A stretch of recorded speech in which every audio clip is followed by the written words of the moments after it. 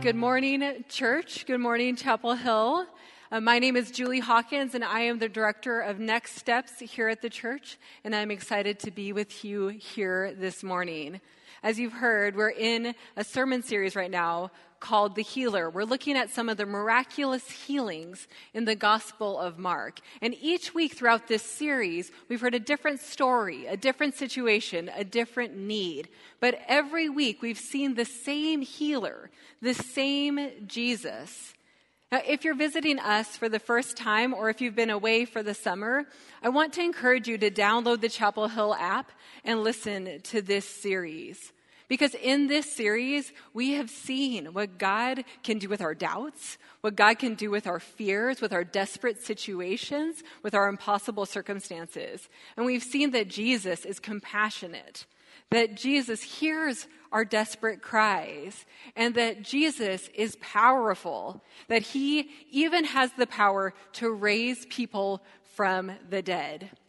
I have been so encouraged by our preaching team during this series. It has spoken to me. I've been so encouraged by these testimonies that we've heard, like our sister Anita. And even between services today, I had person after person come up to me and tell about how the Lord had healed them, how the Lord had heard their cry. It's been incredible to see the Lord at work at Chapel Hill during this series. In our passage today, this won't be surprising, it's about healing. Our passage today comes from Mark chapter 10, verses 46 through 52. Now, this particular healing, this particular miraculous healing is the last healing miracle in the earthly ministry of Jesus that's recorded in the Gospels. It's the last miracle that happens chronologically. And this passage is a lot of fun. It's a lot of fun. Am I allowed to say that? That it's a fun passage? Well, it is. It's fun and it's loud. In fact, most of the dialogue in this chapter is shouting. So I'm going to encourage you to put in your earplugs and hear the word of the Lord from Mark 10:46. And Jesus and his disciples came to Jericho. And as he was leaving Jericho with his disciples and a great crowd, Bartimaeus, a blind beggar, the son of Timaeus, was sitting by the roadside. And when he heard that it was Jesus of Nazareth, he began to cry out and say, "Jesus, Son of David, have mercy on me." And many rebuked him, telling him to be silent. But he cried out all the more, "Son of David, have mercy on me." And Jesus stopped and said, "Call him." And they called the blind man, saying to him, "Take heart, get up, he's calling you." And throwing off his cloak, he sprang up and came to Jesus. And Jesus said to him, "What do you want me to do for you?" And the blind man said to him, "Rabbi, let me recover my sight." And Jesus said, "Go your way, your faith has made you well." And immediately he recovered his sight and followed him on the way. This is the loud word of the Lord. Thanks be to God. Join me in prayer. Father God, we pray that like you opened the eyes of Bartimaeus, that you would open our eyes, that you would help us to see what this passage has for us. Holy Spirit, would you fill me with your power and your presence as I bring this word to us? May we be a people who walk out of here with increased faith, more like your Son, more willing to call out our bold and persistent prayers. We pray these things in the name of that Son, in the name of Jesus. Amen. Amen. So our story today, it takes place on the road out of Jericho. Now the road out of Jericho, it would have been busy this time of year. It would have been full of Passover pilgrims making their way to Jerusalem. It was customary that the Jewish people would travel to Jerusalem to celebrate the Passover feast. The Passover feast commemorated when God passed over the Israelites when they were enslaved in Egypt and struck down the Egyptians but spared his people. Passover was Israel's deliverance day. It was their deliverance day. And the road would have been full of people going to Jerusalem to celebrate this holiday, this memorial. And each of those people, each of those families would take with them a lamb that they would sacrifice when they got to Jerusalem to remember the Passover feast. So the road to Jericho, it would have been full of holiday travelers and their livestock. It would have been loud and crowded. And that's where we find Bartimaeus. Those who weren't able to make the Passover trek, they would line the street to catch a glimpse of the well-known, or perhaps they could get some alms from the well-to-do. And it appears that's what Bartimaeus is doing, that he's sitting by the road to beg, because we're told that's what he was, a beggar. To the passerby, Bartimaeus was simply a beggar. He would have been viewed as divinely judged, cursed even with blindness, because blindness was thought to be a curse from God itself, and he would be at the mercy of those who might take pity on him and throw him a few spare shekels as they passed him on the way. But things aren't always as they seem, are they? Because we quickly find out as we continue in this story that there is more to Bartimaeus than meets the eye. There's more to this guy than blindness. If I had to pick one word to describe Bartimaeus, I think my first word would be loud, obviously. But if I were to choose a second word, I think that I would choose persistent. Because Bartimaeus is persistent. He's persistent in his belief of who Jesus was. He is persistent in his prayer, his petition, and he is persistent in his commitment to follow Jesus. So this morning we're going to look at these ways that Bartimaeus was persistent. First, he was persistent in his belief of who Jesus was. Now remember, this is the last healing miracle of Jesus. This is the last miracle. And so word would have spread throughout the region about what Jesus had taught and what Jesus had done. And you can imagine that Bartimaeus, as he sat by that roadside out of Jericho, that he had heard a thing or two about Jesus. That he had heard that Jesus could heal with just a touch. That he could heal with just a word. And he had heard the things that Jesus was teaching, that Jesus was saying. So in his personal darkness, Bartimaeus had time to ruminate, to think about how Jesus might be healing, how Jesus was able to teach and say the things that he was saying. And Bartimaeus had come to a conclusion. He had come to the conclusion that Jesus was the longed-for Messiah, the longed-for king that they had waited for centuries. Somehow, in his darkness, in his personal blindness, he had come to that conclusion. So let's think about what was going on with Bartimaeus right now. We're going to reenact this a little bit. Bartimaeus, he's sitting by the side of the road, and he hears a great crowd approaching. And he says to somebody, "What's going on?" And they say, "Oh, it's Jesus of Nazareth coming this way." The Jesus, the one that he knew was the king, the Messiah. What's a blind man to do? Bartimaeus, he starts yelling and screaming as loud as he can above the noise of the crowded road, trying to get Jesus' attention. The word used for his cry is actually shriek, and it's the same word that was used last week in our passage to talk about the shriek, the cry of the demon-possessed man. He was shrieking, trying to get the attention of Jesus. He said, "Jesus, Son of David, have mercy on me. Jesus, Son of David, Son of David." What does that mean? Who's this Son of David? We haven't heard that before. It's a bold claim coming from Bartimaeus. And it's the first time that we hear this title in the book of Mark. And the title Son of David, it came from a promise that God had made to David, Israel's greatest king, telling David that one day out of his line, one day out of his offspring would come an even greater king. And this king, his kingdom would have no end. His kingdom would be eternal. And so when he cried out, Jesus, Son of David, he recognized something in Jesus that even the disciples failed to see, that all those around failed to see. The last person you'd expect to recognize Jesus as the longed-for Messiah was the blind man sitting on the side of the road. But he had to do anything in his power to get Jesus' attention.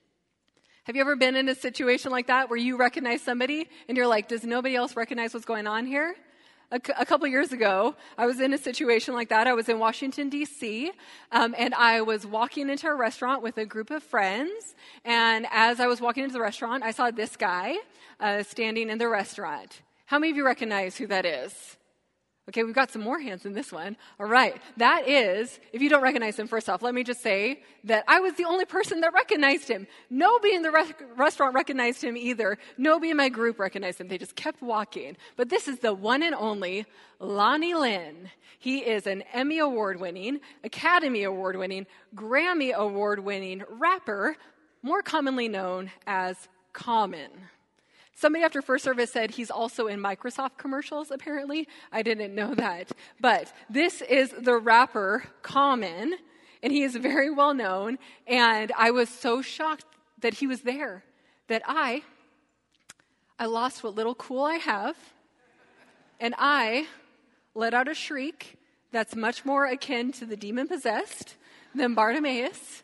I've tried to reproduce the sound. I physically cannot do it. It was like an unintentional response to seeing Common. And I yelled to Common, and I'm so embarrassed to say this, I yelled to Common, Common, your portfolio, such great work.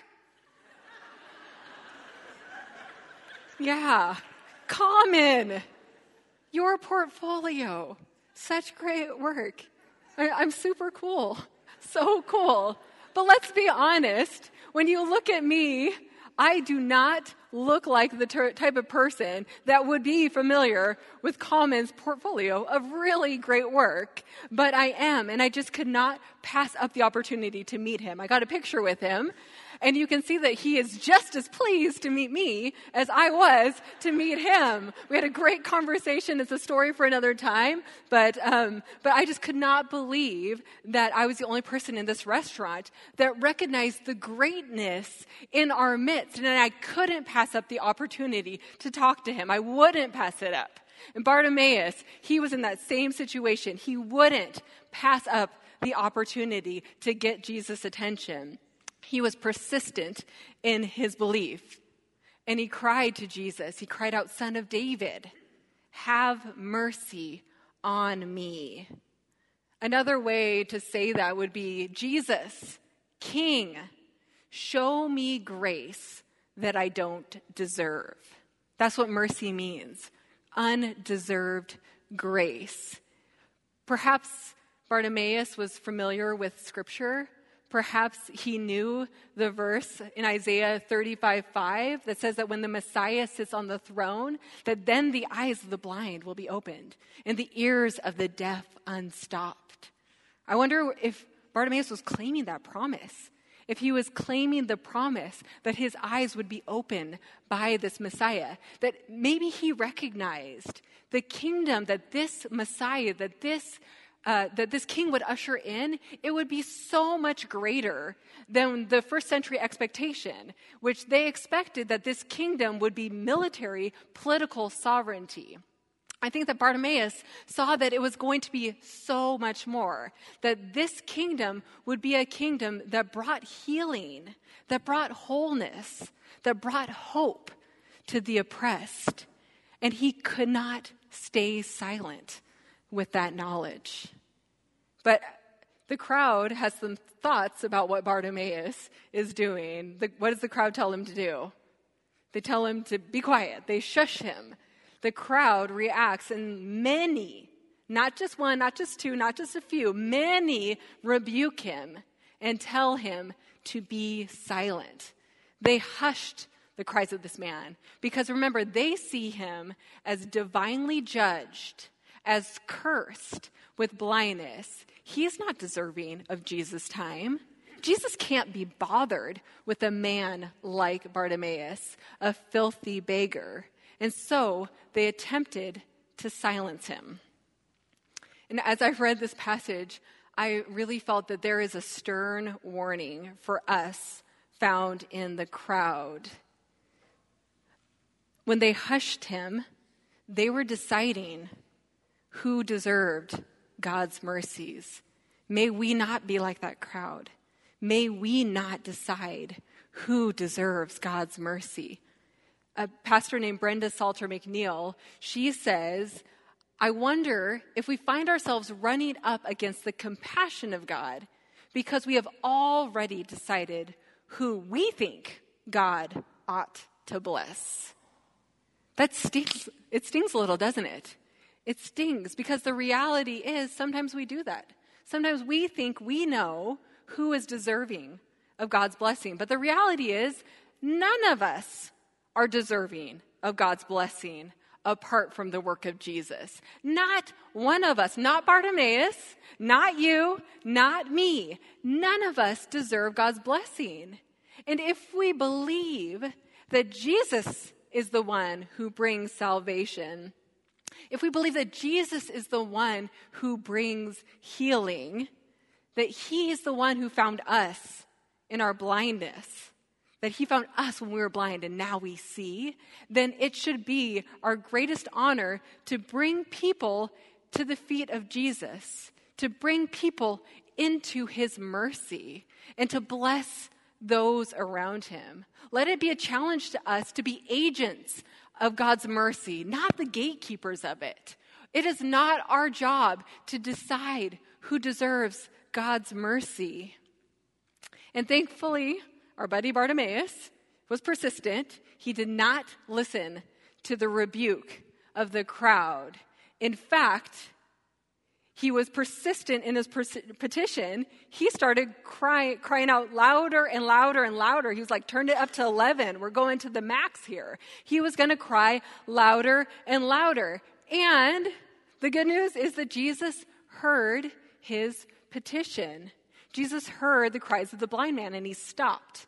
In the middle of the road, he asked that same group who had told Bartimaeus to be quiet to go and get Bartimaeus and bring Bartimaeus to him. And Bartimaeus, ever the wallflower, he's very reserved in his response, isn't he? No, he's not at all. He jumps up, he throws off his cloak, and he rushes to Jesus. He takes off anything that might hinder him, any obstacle that might get in the way of him coming to Jesus. He comes to Jesus bold and bare, not heeding those who said he shouldn't, not heeding those who told him he was too loud, not heeding those who were going to say it's inappropriate that he had removed his cloak. He would do anything to get to Jesus. And we should act in that same way. When Jesus calls us, when he bids us come, we should run to him. It reminds me of my living room in the summertime, actually. We have a pool in our backyard, and I am always just shocked at how quickly a kid can get from our front door to a cannonball in the backyard. It defies the laws of physics and gravity. It's amazing. And as I walk through my living room after the pool party starts, it is a mess of like shoes thrown off and shirts and backpacks and things knocked over because their eye is on the prize. They gotta jump into the pool. Our lives, when Jesus calls us, they should look like that. There should be a wake of overcome obstacles, of removed hindrances, of things that we've thrown off so that we can jump into the goodness of our King. When we rush to the feet of Jesus, we know that we're coming into a place of comfort, a place of hope and healing, and a place of relief. And the good news is that relief is coming to our friend Bartimaeus in this story, because Jesus calls him and he asks him this question. He says, "What do you want me to do for you?" what do you want me to do for you? That seems like a silly question with a pretty obvious answer, right? I mean, the guy's blind. Like, we know what Jesus is going to do. Why did he ask that question? But let's think real quick about a couple of the options, the things Bartimaeus could have asked for. He understood Jesus to be a king, so he could have asked for some kingly things. He could have asked for power. He could have asked for money. He could have asked for fame. He could have asked for a new and better cloak because he had just thrown off his. There are a lot of things that he could have asked for.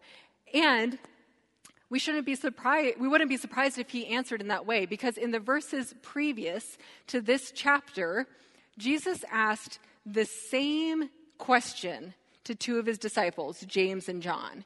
He said to them, "What do you want me to do for you?"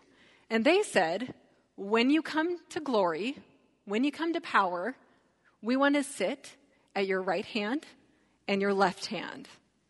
Their answer to that question was a kingly answer, and it was self-focused, self-glorifying. And Jesus answered them and said, "It's not mine to give. You're asking for the impossible." But when he asks Bartimaeus that same question, Bartimaeus actually asks for the impossible. He actually asks for a thing that cannot be done. He says, "Rabbi, let me recover my sight."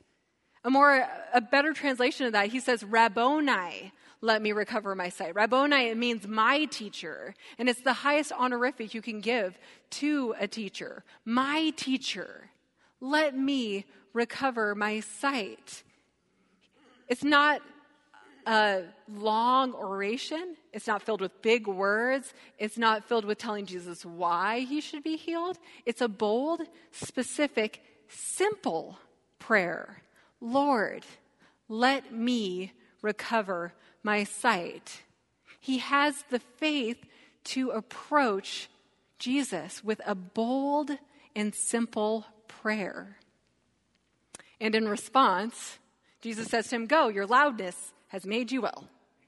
Or is it, "Go, your hustle made you well"? No, it's neither of those things, because Bartimaeus, he was not healed because he yelled. He was not healed because of the number of times he asked. This passage, this sermon, is not called the pesterer. It is not about pestering Jesus. We have to be careful that we don't read into this passage that it means the squeaky wheel gets the oil, as if we ask Jesus enough times, if we say it loud enough, if we pray the right incantation, if we can just get God's attention, then our prayers will be answered. It's not like that. It's about persistence of faith, persistence of faith. Hebrews 11:1 says that faith is the assurance of things hoped for and the conviction of things not seen. Bartimaeus was blind. He couldn't see anything. He could not see anything, and yet he had the faith to believe that Jesus was the one, the only one, who could give him the mercy that he didn't deserve. And so Jesus says to him, "Go your way. Your faith has made you well." Bartimaeus walks away healed. But he doesn't walk away, does he? Because there's one more way that Bartimaeus was persistent.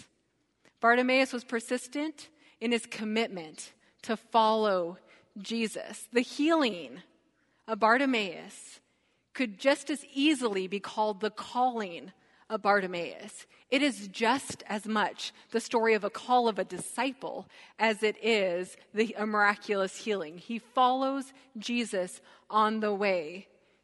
In the Gospels, Bartimaeus is the only person personally healed by Jesus who is mentioned by name. I'm going to repeat that. The only person who is mentioned by name.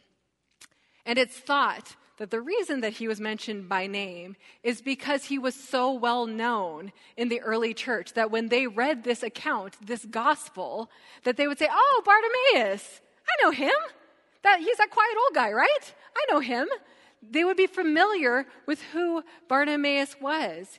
because he went from sitting on the roadside to being on the road with Jesus. He joined the throngs of Passover pilgrims with their Passover lambs, and he was walking with the Passover lamb, Jesus. And what a week. What a week to recover your sight. If you're going to pick a week, I think he picked the right one, because within the next week, he would witness with previously blinded eyes the triumphal entry.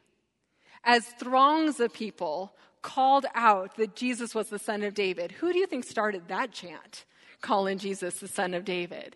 He would witness with previously blinded eyes the crucifixion, the cross, the death of Jesus. He would witness with previously blinded eyes the resurrection of Jesus, the defeat of death and the grave. And he would witness with previously blinded eyes the ascension of Jesus into heaven as the high king. He would be an eyewitness to all of these things because he was persistent in his faith in who Jesus was. Go your way, your faith has made you well. But his way was to follow Jesus. That was his way.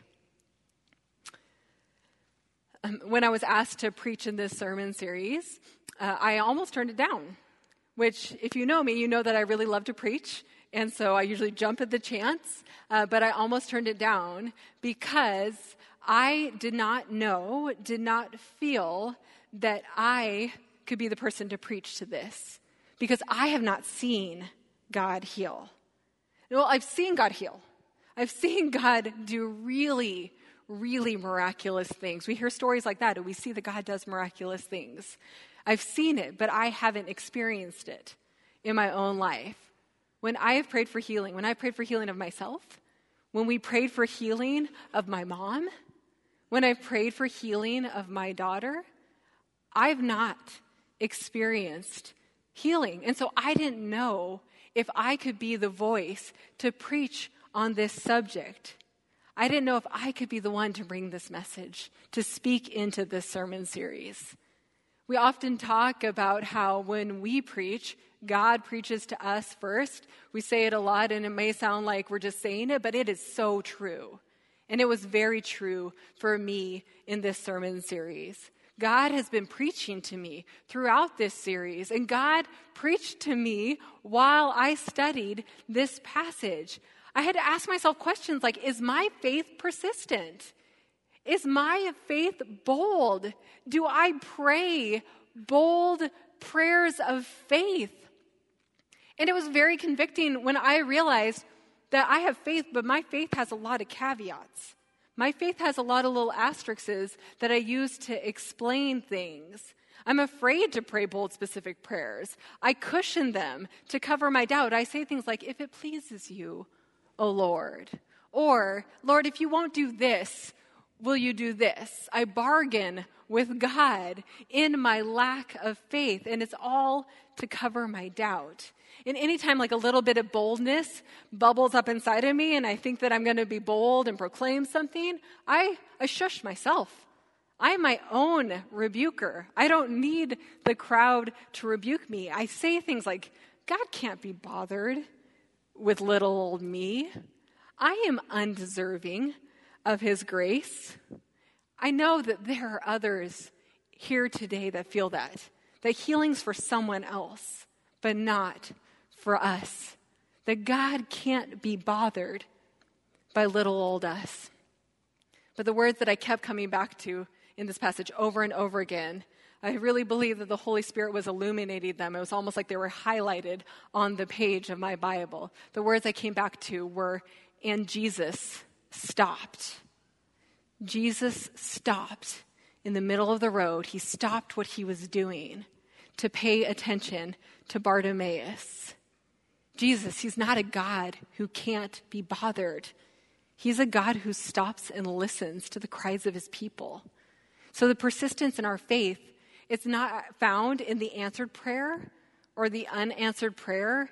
It's found in the person who answers the prayer.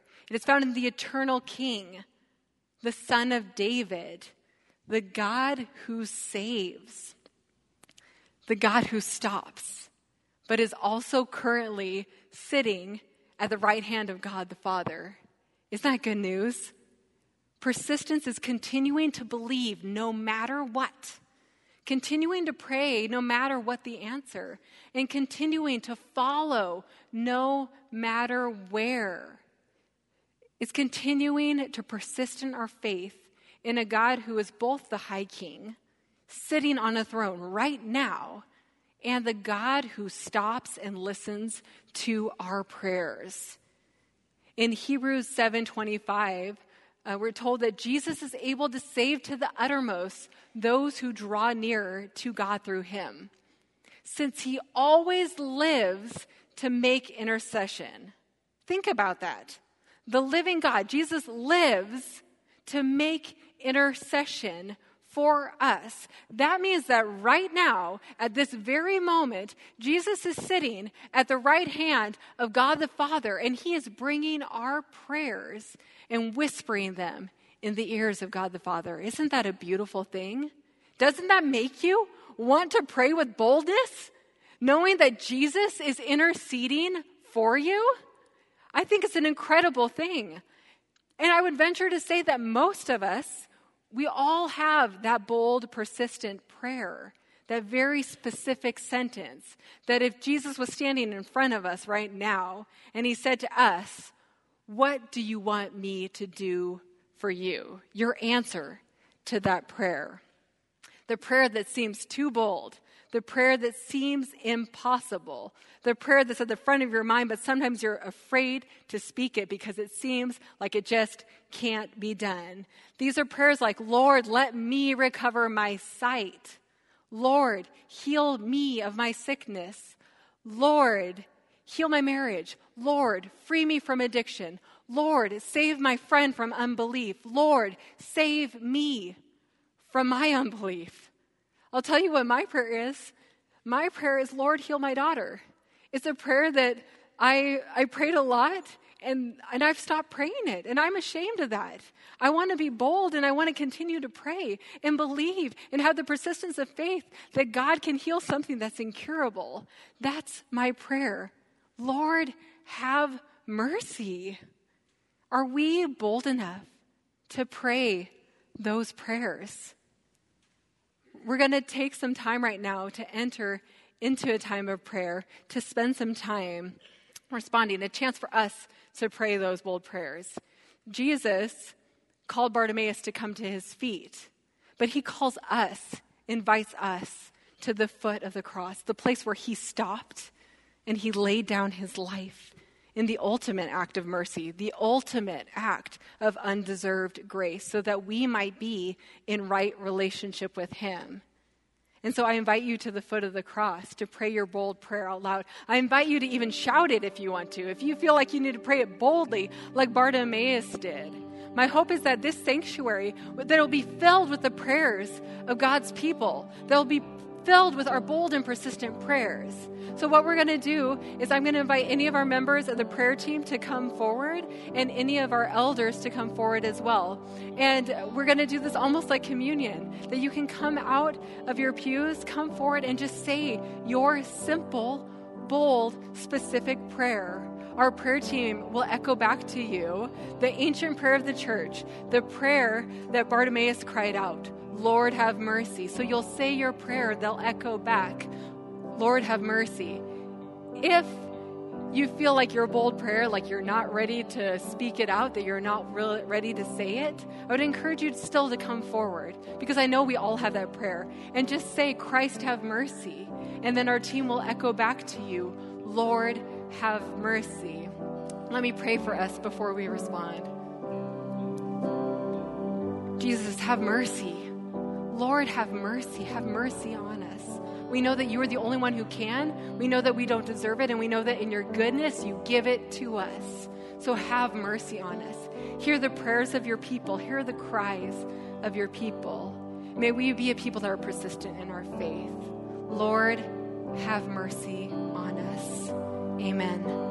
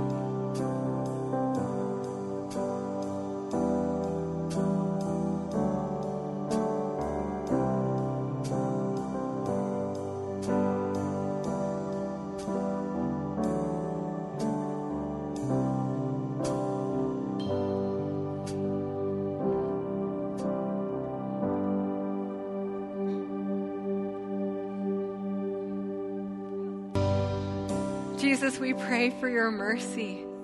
I can't think of anything else that I can say right now but to cry out, to pray for your mercy. Would you be a God who gives us the relief that we long for? Would you send us your Holy Spirit, your comforter, so that we might know the comfort that comes from knowing you?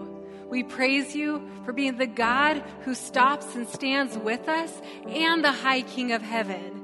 The God who sits in the tension of being with us and sitting at the right hand of God the Father. We pray that you would have mercy on us, that you would encourage us to be persistent in our faith, that we would be committed followers of you.